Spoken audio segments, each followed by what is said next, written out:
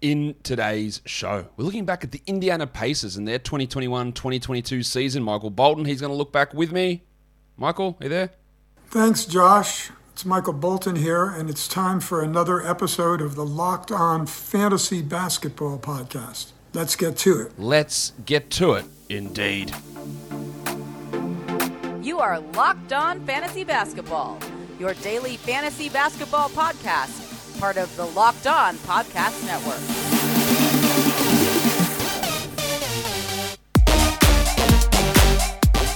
Hello and welcome to the Locked On Fantasy Basketball Podcast, brought to you by Basketball Monster. My name is Josh Lloyd, and I am the lead fantasy analyst at basketballmonster.com and at Yahoo Sports Australia. And you can find me on Twitter, as always, at redrock_bball, and on Instagram at Locked On Fantasy Basketball. Thank you for making Locked On Fantasy Basketball your first listen every day. We are free and available on all platforms. As you're aware, hopefully, by now, I am recording this in advance.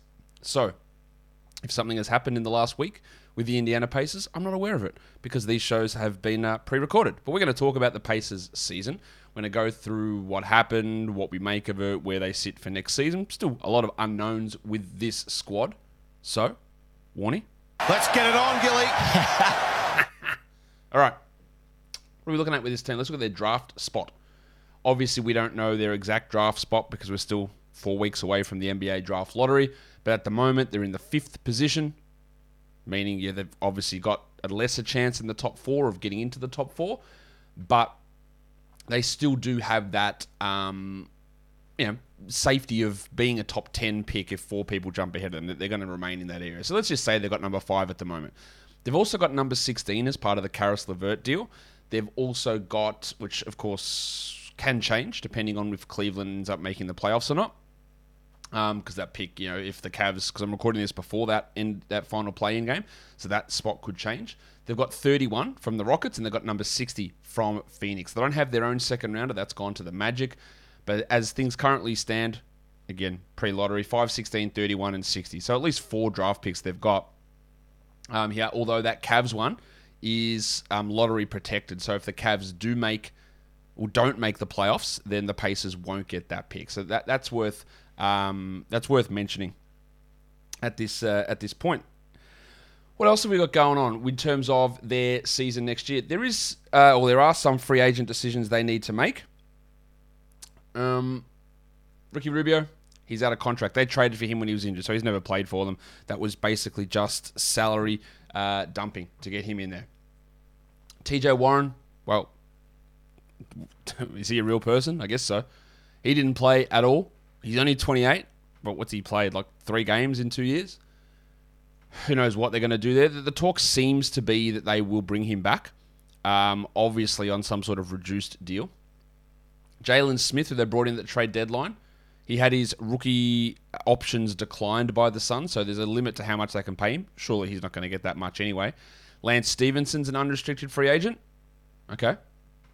The Red Rooster, Terry Taylor, is a non-guaranteed. Dwayne Washington Jr. is a non-guaranteed. I think they'll bring both of those guys back. You got a $1.8 million team option on O'Shea Brissett. I'm sure they'll bring him back as well. And that's where we sit. So Warren and Rubio, they're on big contracts. That was 13 and 18 million for those two. Warren 13 and Rubio 18. I think they'd like to bring them both back. They desperately need help in terms of wing depth with forwards. But you obviously can't trust TJ Warren at this point at all.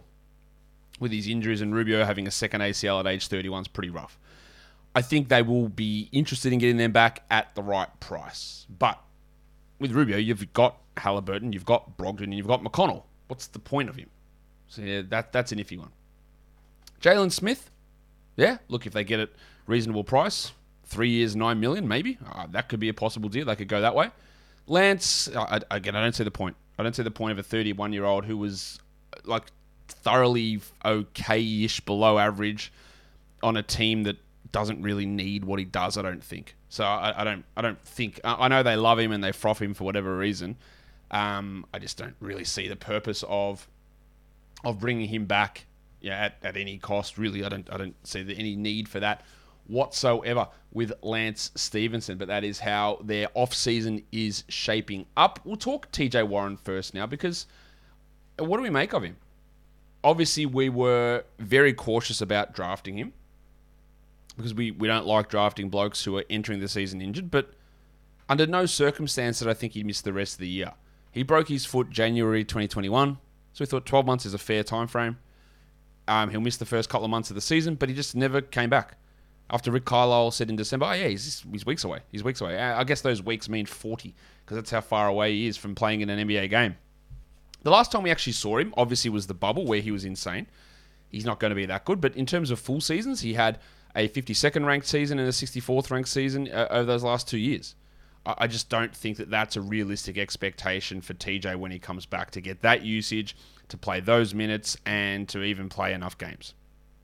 I don't know where he sits or where we should be viewing him longer term, as he's only 28, but he seems to be a consistently slow healer. That's no shame to him. He can't help that stuff. But remember when he hurt his ankle in Phoenix and it took months to come back, and he had a head injury that wasn't a concussion. He was out for months. Now he's broken his foot and he's out for 2 years. So it's just a very, very long time to be out with those sort of injuries. Way longer than usual, I think it is fair. But he was on a nice trajectory. I think there's a little bit of dynasty discount there. But if you're banking on him playing more than 65 games, I do think you're probably going to end up going wrong with that one. Guys, I'll tell you what you're also going to go wrong with, and that is free trials, because they renew without your consent. And then you're stuck there paying this bill that you don't want to have to. Don't let greedy corporations pocket your money. Download Truebill to take control of your subscriptions. Truebill is the new app that helps you identify and stop paying for subscriptions you don't need, want, or simply forgot about. On average, people save up to $720 a year with Truebill. And because companies make subscriptions hard to cancel, Truebill makes it incredibly simple. Just link your accounts and Truebill will cancel your unwanted subscriptions in one tap. And your Truebill concierge is there when you need them to cancel unwanted subscriptions so you don't have to. Truebill has over 2 million users and has helped them save over $100 million. So don't fall for subscription scams. Start canceling today at Truebill.com/LockedOnNBA. Go right now. That's Truebill.com/LockedOnNBA. It could save you thousands a year. Truebill.com/LockedOnNBA. I just finished my Built Bar for this morning. It was bloody good. I had a Built Puff, which is protein-infused marshmallow. I had the lemon-dipped cheesecake flavor. Nice citrus burst to start off my morning. If you had Built Bar, if you haven't, you don't know what you're missing. They are the best tasting protein bars ever. Instead of reaching for a candy bar, which they're delicious, instead of reaching for a disgusting protein bar after a workout, get a Built Bar. It's got the protein, 17 grams in most of the bars, but it's low in calories, 130 in most of these bars. 4 grams of sugar, 4 grams of fat, 4 grams of net carbs as well, and the tastes are great. There's always special edition flavors they're bringing out, but I really like the cookies and cream. The lemon dip cheesecake's going all right as well. There's the raspberry, the strawberry, the orange, all those great flavors. And you can get all of these bars now for 15% off. If you head to built.com and use the promo code LOCKED15, that's LOCKED15. So head to built.com and use the promo code LOCKED15. Built Bar is built different. Let's talk about some players now on this squad. And I think the number one spot where we have to start is with Tyrese Halliburton, who was the 24th ranked player this year. His ADP was around 50. I fielded questions in the first month of the season about whether we drop him. Again, you'll always find reactionary moments at the beginning of the year. He played 35 minutes, had 15, 4, and 8, 1.7 steals, 47, 84, shooting 41% from 3. The 3-point volume's still not quite where we want it to be. I'd like it a little bit higher. The scoring's not that high. And remember, a lot of his damage came, and a lot of these big numbers came while he was in Indiana without Miles Turner, without Malcolm Brogdon, without a functional team, without whatever TJ Warren's bringing. So I think there's should be rightfully a level of skepticism about some of the numbers that he put up. In a points league, for example, he was 44th. That's worth mentioning, the big difference there, 37 fantasy points per game. So why was he so much higher in category leagues? Well, it's the very big assist numbers, huge assist numbers, in fact. They went from 5.3 last year to 8.2 this year. They went to like almost 10 a game in his time in Indiana as well. Over the last 13 games, he averaged 15, 4, and 10 with 1.6 steals, with a true shooting of something insane, 60%. But an 18% usage. He's not a high usage player, but some of those numbers are actually crazy. When he plays alongside a Brogdon, Like, if Brogdon plays, is there that upside in Tyrese? Like, he was by far their best player in Raptor War. By far. In terms of the regular guys, in terms of regular Raptor, he led the team in that as well. He was actually fifth in EPM, interestingly, behind Turner, Brogdon, Rubio, and Smith. That's an interesting number to me. Defensively, he was a pretty significant negative. He doesn't get to the rim really at all, and he did get by on some really hot mid-range shooting, 47%, which gives you a little bit of maybe there's some drop-off there. The assist rate is great. The steal rate is great. Right, there's no denying any of that. But I think some of his impact this season has been overvalued because of the little run that he had to end the season in Indiana. And I don't think that sort of ecosystem where he's playing 36 a night and getting 10 assists a game and being everything on the team is a realistic vision for where this team goes. Halliburton's good. He's very good. He's solid. I think it's a huge win for them to get him in the trade. That massive win. But is he a guy, and I know people will look at this as well, one of the clear factors that when I talk about turnovers, and I say don't view rankings with turnovers on. Will you feel good about drafting Tyrese Halliburton in the first round or the second round?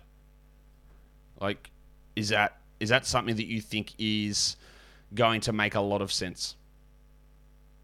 I don't. Will you look at, the other thing that you will look at is total value. And Tyrese Halliburton was the 7th ranked player, 9-cat total value. Would anyone in good conscience draft him 7th?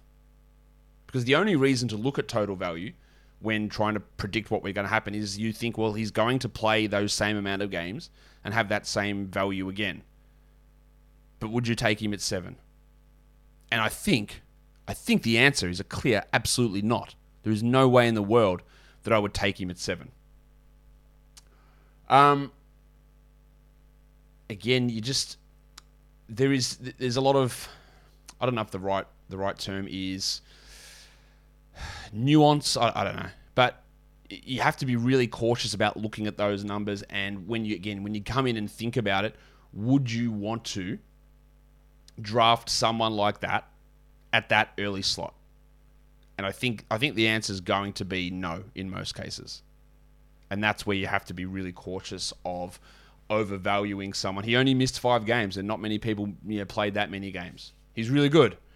I think there is a real window, a real dynasty sell high window, which is crazy for a second-year player.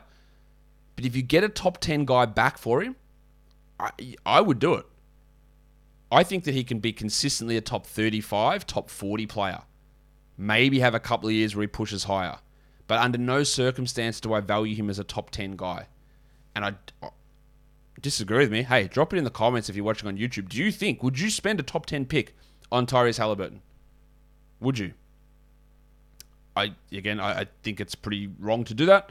And his numbers come through 2 categories: assists and steals. The only other category where he had a Z score of over 0.3 was free throw percentage, and he was at 0.39. Like, he was big in 2 categories and average or below average in the others. And that's really important.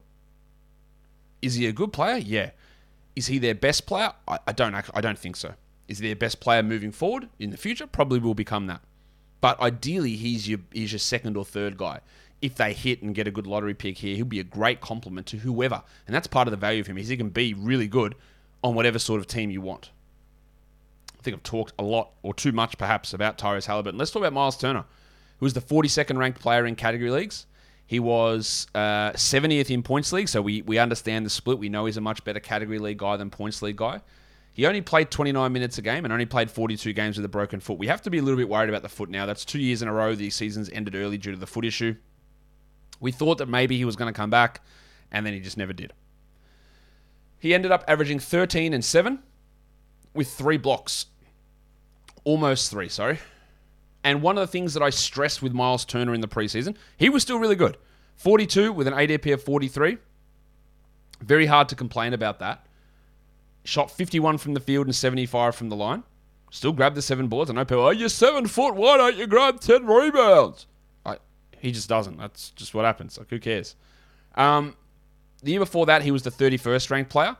But as I mentioned a million times on this show in the preseason, is that if you're banking on someone because they got 3.4 blocks, a gigantic balls out outlier, it will decrease.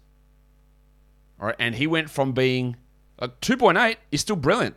3.5 Z score in blocks for 2.8 blocks. The problem is the year before he was at 4.4 Z score, getting 3.4 blocks. When you go from unbelievable to still unbelievable but less unbelievable, it hurts. It didn't hurt that much because he offset it by increasing his field goal percentage quite a bit. That helped.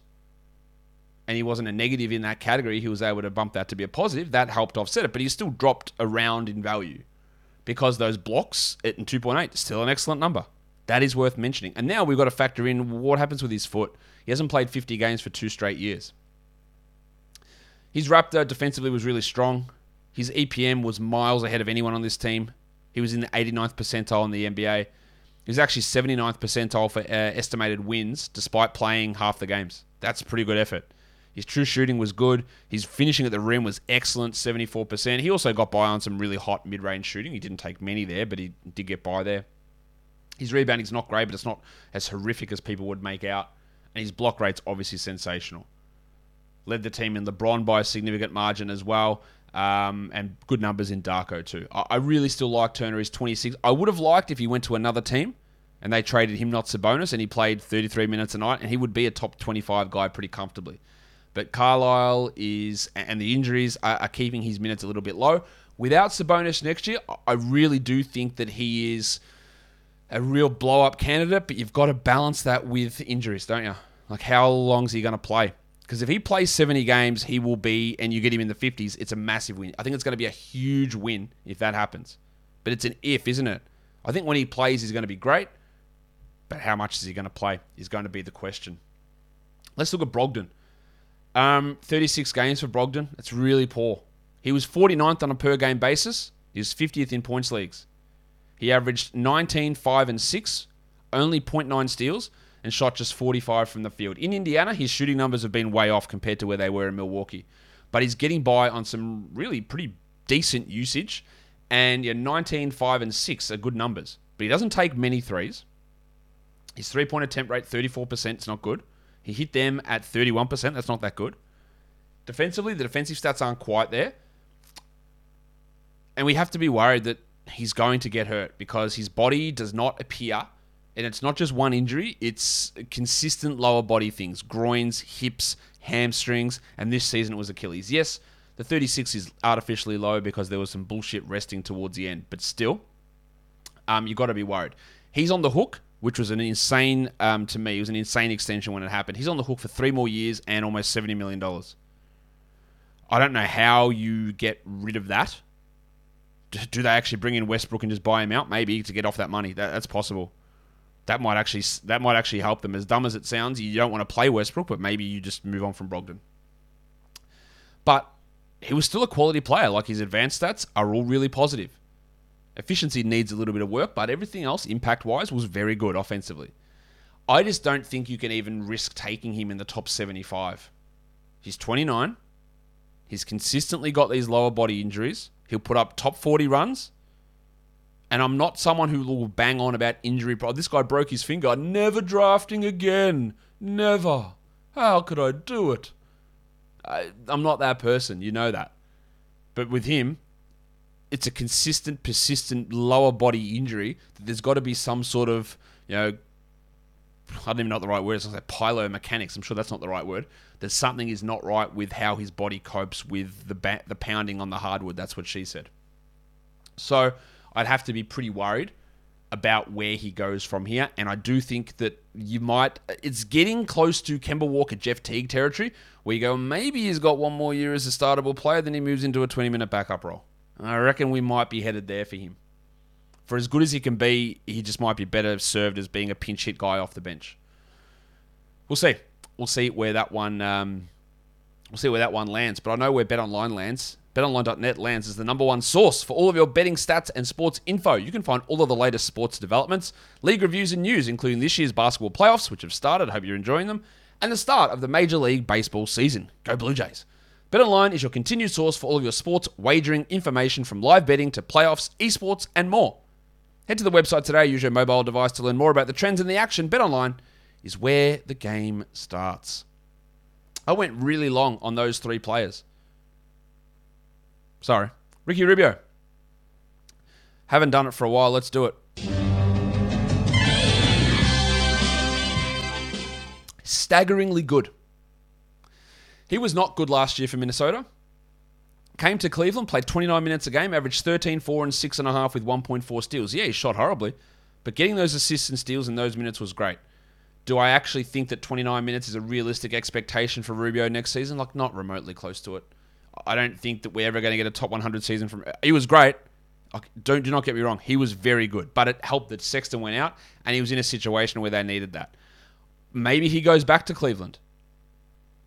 I just don't think that we should be relying upon that. He was very high up. He led this team in Raptor with a +4... Sorry. He didn't lead the team in Raptor because he never played for them. But his Raptor was the highest on the team at +4.3. His EPM, especially defensively, was through the roof. I'm a little bit skeptical of that because he was pretty poor defensively last season. But all of the advanced stats loved what he did, apart from LeBron, but that's not true because he's not on the list for LeBron. Everything about what he was able to do this year was impressive. Now, I didn't actually go through this for the other players, which I should have, in terms of their on-off stuff. But Miles Turner was a +5.2. Very interesting number. Brogdon, a +3.8. Interesting number. Halliburton, a -3.2. And that's when his backups were Dwayne Washington and Lance Stevenson. I know they were tanking, but that's a concern. It's a concern that he was a -3.2, and the guy that he shared most of his minutes with, Buddy Hield, was a +2.8. Something to monitor. But yeah, as for look, they've got McConnell, they've got Brogdon, and they've got Halliburton under contract. Do they actually want to bring Rubio back? And where could he fit? Will he find another role to play 29 minutes? I think that's pretty doubtful. He was good, but to me, this is like a 34-game lightning in a bottle perfect situation for a 31-year-old Rubio who's now coming back off a second ACL, which has to give us a significant level of pause. Let's talk Budrick Hield. 29 years of age. Hield played 81 games, 31 minutes a night. I think the only game he sat was because of the trade. 31 minutes, he averaged 15 points, 4 rebounds, 3 assists, 0.9 steals, 41 and 87 is his shooting. Now, we know that 2-point shooting for him is horrific. 48% is bad. He actually only hit 37% of his threes, which, when you're limited in so many areas, you'd like a little bit more. He was 97th in category leagues. He was 109th in points leagues. He was very much droppable when he was in Sacramento. And then when he joined Indiana, the minutes went up through the roof and the production went up through the roof. And the numbers he put up were strong. Defensively, he's still a real issue, like massive negative. His advanced numbers are very much middle of the road sort of stuff. His advanced numbers, his LeBron is not particularly good. His on-off, as I said, was a positive. He was able to do a lot in Indiana when it was him and Halliburton. But I've never mentioned Duarte in that guard rotation. Where does Hield sit? Is he going to be a guy that gets packaged out along with a Brogdon to get Westbrook in? Maybe. Hield can have a real solid role on a good team if he's playing, I think, like a 25-minute bench role.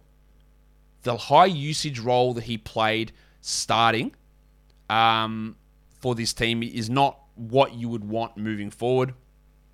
And I think that this top 100 year, look what he did. Can he be better than 41% shooting? Yes. Could he average more than 3 assists? Well, if you looked at the end of the season, you go, yeah, he did it. But that was without Brogdon, without McConnell, without Duarte, without Turner. So many players without Warren, who knows where he is. So many players not a part of things that it's very hard for me to look at him and go, yeah, you can keep doing that. I think that he might turn into last round flyer type territory. After Budrick, Timothy John McConnell played 27 games. I was pretty down on McConnell heading into this season. I know he was like a top 100 guy the year before that, but I was skeptical he'd be able to do it again. I was right on this one. He ended up 149th. The my issue was Carlisle, and like, will Carlisle give him the same ability that Bjorkgren did to play so many minutes when offensively he's a real struggle to have out there because of his inability to shoot? And we all loved, oh, look at all the steals, look at all the assists. But yeah, he needed those big minutes to do that. And Carlisle just didn't give it to him. 24 minutes, 8 points, 5 assists and a steal is still good. Shot 48 and 83. They're not bad numbers. Where does he fit now, though? Like, where does he slot in on this team? His EPM was negative 0.3, which is okay. His Raptor was plus 0.5, which is okay. His LeBron was negative 0.82, which is worse than okay. Like, he was solid enough. He is a backup point guard. He was a negative 0.9 on-off. Would I ever think that he's going to be a 12-team league guy again? I really don't think so. He's 30 years of age. He's older than Ricky Rubio. Yeah. Let that sink in and your brain fall out. He's older than Rubio. And you've got Halliburton, you've got Brogdon, you've got Hield, you've got Duarte, you might have Rubio. You might not have Brogdon and Hield. I don't know. I just don't think that you want McConnell playing more than 22 minutes a night on a team that's actually trying to get better. I don't think he's that guy. So I would be very skeptical. I think last year's the big outlier. And I actually think this year, 149th, can he get better than that? Maybe marginally. 153rd in points leagues. Like, that's sort of the area that I think he is. I'm not a big fan of him when the value comes from those two categories, and steals can be fluky, and then the minutes are very, very important there. I don't really believe in him as a player, as a long-term contributor. As for Duarte, a guy that I hated them picking him at that spot. Okay, why picking how old is he? He's 25. Like, why'd you pick a 24-year-old at that point, rookie, at that spot when there are other upside swings you could have taken? You aren't like, what's the purpose of this pick? He came out, he played really well for the first week or so, and shot like 60% from three, which was never going to stick, and did that with a few injuries. And we saw as the season went on, he really sort of struggled to fit in. He ended up playing 28 minutes a night. He averaged 13 and 4. 13 points as a rookie is solid. That's good. You average 13 points. But 13, 4, and 2, he had a steal. He had 43% shooting, 37 from 3, 48 from 2. Really struggled in a lot of areas. Defensively, he held up okay. Like, I think he's fine. His advanced stats are all in that fine range, in that McConnell range, in that Hield range. Like, they're all fine. Has he got room to improve? Yeah, but he is 25. We're 2-3 years out of his prime. So when you're talking dynasty value and rookies, like, compare him to Bones Highland, for example. You got talking 4 or 5 years difference here. And then think of where Bones is going to be in 4 years' time, and then you're at where Duarte is now. Like, that's why I hated the pick from them. It's like, what are you doing taking a guy mid-career who's like not actually blowing us away? I know that I'm on the downside with him, and a lot of people like him a lot more than I do. And a lot could happen to clear out space here. Brogdon goes, Hield goes, Rubio goes. Could he start next to Halliburton? I think that would be their plan long term. But he's not that young. He's 25. For comparison, he's a year younger than Miles Turner. A year younger than Miles Turner. Like, that's pretty crazy to me. He's 4 years younger than Malcolm Brogdon. And we go to Brogdon, maybe his time's up. Like, that's sort of where Duarte could fit. Obviously, the toe injury hurt him. I don't know. I'm just not as big on him. I could very easily be proven wrong. And if you see something different in Duarte, don't second guess. Well, you can second guess yourself, but don't just go, hey, well, Josh says this, it must be true. I just don't see it with him. I just don't see him ever developing into a guy who's going to be 25 usage or a starting point guard or a, best case, maybe he's a Seth Curry type of fantasy player. Maybe that's best case. And then on court, again, I don't really see him. I don't see him being a guy you've got to clear everything out to create a path for him. I don't see that with him. Isaiah Jackson could be that player. I jumped ahead. I didn't mean to talk about him there, but I'm going to do it now. He was 218th this season in 15 minutes a night. In a points league, he's not as good. 228th. We know this. But 20 minutes, 8 points, 4 rebounds, 1.4 blocks, 56 and 68. Shot 31% from 3. Didn't take many threes, but he never took them in college, so that's starting to come. There's something there for him. The problem is, where is he in the center depth chart? He's behind Miles Turner. Would you want to play them together? I really don't think so. Maybe you do it for a little bit. They really didn't play Jackson at the 4 at all this year. They also, even when he came back at the end of the year, Goga still played over him. Now, is Isaiah Jackson the better long-term prospect? Probably. He's only 2 years older, but he probably is the better long-term prospect. But I think there's a little bit of overrating going on with him. Look, advanced numbers were solid. I think he was really good, and I think there's a lot to like about him. 22 usage for him is probably not a real number as we expect moving forward. Finishing at the rim needs some work. That can improve. He didn't take enough threes. His rebounding was strong. His shot blocking was strong. His steal rate was strong. All of that stuff was very good. There is a lot to like about Isaiah Jackson.